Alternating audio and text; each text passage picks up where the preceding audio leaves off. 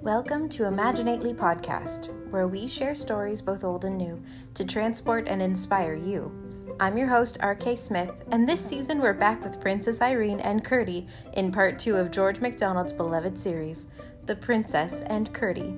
So settle in and get cozy as your imagination takes flight.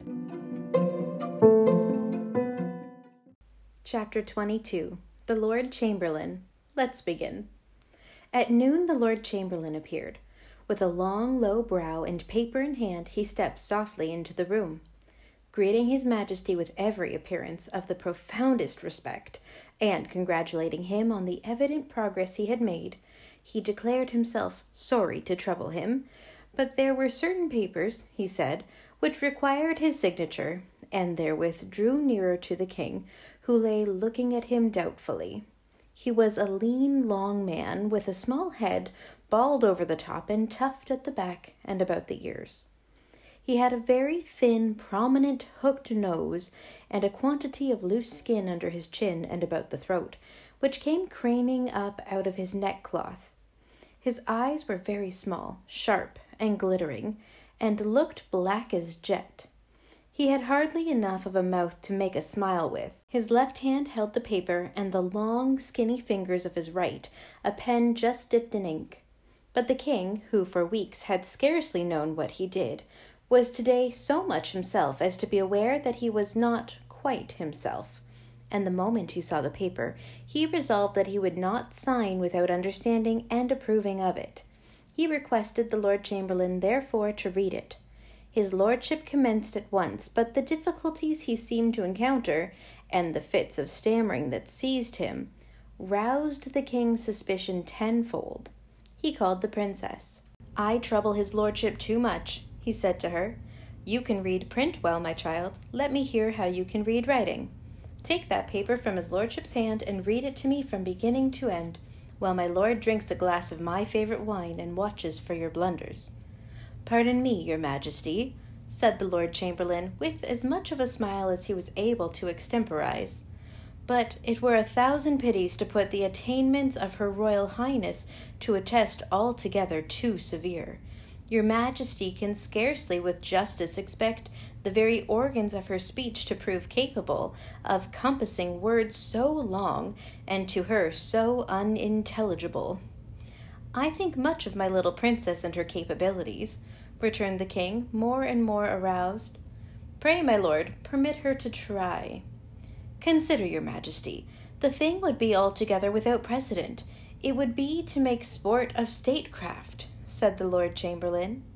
"Perhaps you are right, my lord," answered the king, with more meaning than he intended should be manifest, while to his growing joy he felt new life and power throbbing in heart and brain. "So this morning we shall read no further. I am indeed ill able for business of such weight." "Will your majesty please sign your royal name here?" said the Lord Chamberlain, preferring the request as a matter of course, and approaching with the feather end of the pen pointed to a spot where there was a great red seal. "Not today, my lord," replied the king. "It is of greatest importance, your majesty," softly insisted the other. "I descried no such importance in it," said the king. "Your majesty heard but a part." "And I can hear no more today." "I trust your majesty has ground enough, in a case of necessity like the present, to sign upon the representation of his loyal subject and chamberlain? Or shall I call the Lord Chancellor?" he added, rising. "There is no need. I have the very highest opinion of your judgment, my lord," answered the king. "That is, with respect to means. We might differ as to ends." The Lord Chamberlain made yet further attempts at persuasion, but they grew feebler and feebler, and he was at last compelled to retire without having gained his object. And well might his annoyance be keen, for that paper was the king's will, drawn up by the Attorney General. Nor until they had the king's signature to it was there much use in venturing farther. But his worst sense of discomfiture arose from finding the king with so much capacity left. for the doctor had pledged himself so to weaken his brain that he should be as a child in their hands, incapable of refusing anything requested of him. His lordship began to doubt the doctor's fidelity to the conspiracy. The princess was in high delight. She had not for weeks heard so many words, not to say words of such strength and reason, from her father's lips. Day by day he had been growing weaker and more lethargic. He was so much exhausted, however, after this effort, that he asked for another piece of bread and more wine, and fell fast asleep the moment he had taken them. The Lord Chamberlain sent in a rage for Dr. Kelman. He came, and while professing himself unable to understand the symptoms described by his lordship, yet pledged himself again that on the morrow the king should do whatever was required of him. The day went on. When his majesty was awake, the princess read to him, one storybook after another, and whatever she read, the king listened as if he had never heard anything so good before, making out in it the wisest meanings. Every now and then he asked for a piece of bread and a little wine, and every time he ate and drank, he slept, and every time he woke, he seemed better than the last time. The princess bearing her part, the loaf was eaten up and the flagon emptied before night. The butler took the flagon away and brought it back filled to the brim, but both were thirsty and hungry when Curdie came again. Meantime, he and Lena, watching and waking alternately, had plenty of sleep. In the afternoon, peeping from the recess, they saw several of the servants enter hurriedly, one after the other, draw wine, drink it, and steal out. But their business was to take care of the king, not of his cellar, and they let them drink. Also, when the butler came to fill the flagon, they restrained themselves, for the villain's fate was not yet ready for him. He looked terribly frightened, and had brought with him a large candle and a small terrier, which latter indeed threatened to be troublesome, for he went roving and sniffing about until he came to the recess where they were. But as soon as he showed himself, Lena opened her jaws so wide and glared at him so horribly that, without even uttering a whimper, he tucked his tail between his legs and ran to his master. He was drawing the wicked wine at that moment, and did not see him, else he would doubtless have run too. When supper time approached, Curdie took his place at the door into the servants' hall. But after a long hour's vain watch, he began to fear he should get nothing. There was so much idling about, as well as coming and going.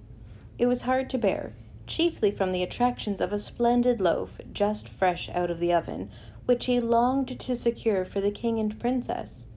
At length his chance did arrive. He pounced upon the loaf and carried it away, and soon after got hold of a pie. This time, however, both loaf and pie were missed. The cook was called. He declared he had provided both. One of themselves, he said, must have carried them away for some friend outside the palace. Then a housemaid, who had not long been one of them, said she had seen someone like a page running in the direction of the cellar with something in his hands.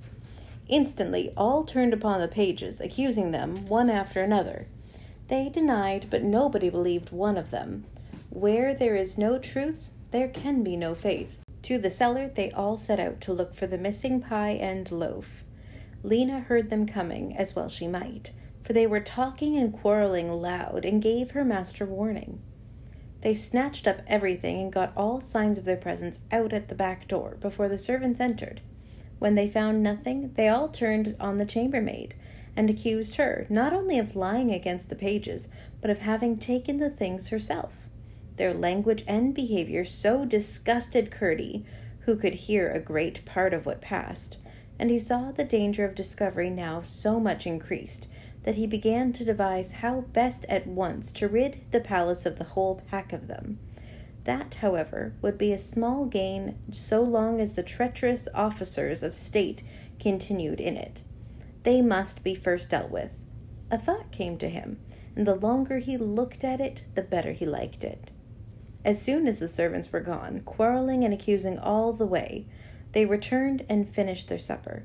Then Curdie, who had long been satisfied that Lena understood almost every word he said, communicated his plan to her, and knew by the wagging of her tail and the flashing of her eyes that she comprehended it. Until they had the king safe through the worst part of the night, however, nothing could be done. They had now merely to go on waiting where they were until the household should be asleep. This waiting and waiting was much the hardest thing Curdie had to do in the whole affair.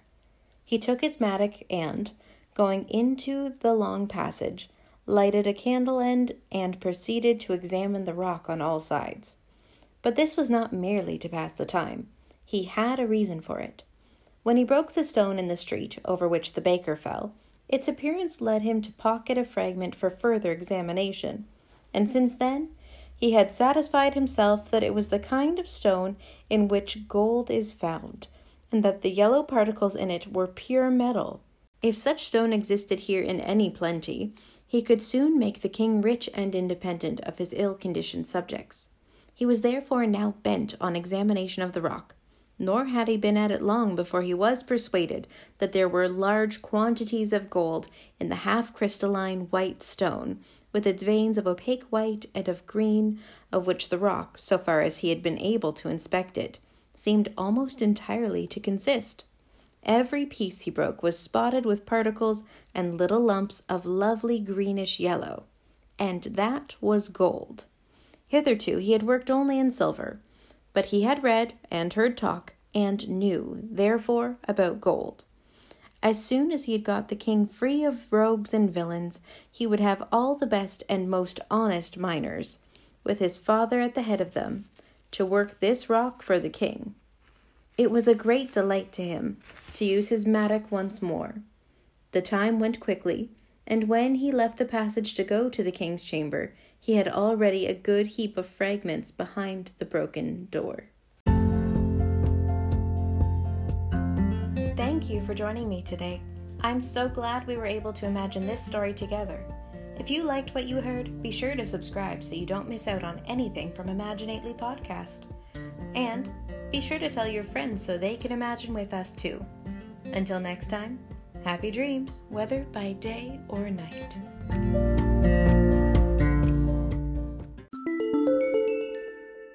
Hey friend, R.K. Smith here, Canadian author, editor, and storyteller. If you have a story idea you'd like to see on this podcast, go to rksmith.ca and send me a message. I'd love to hear from you and want to share the stories you want to hear with the world.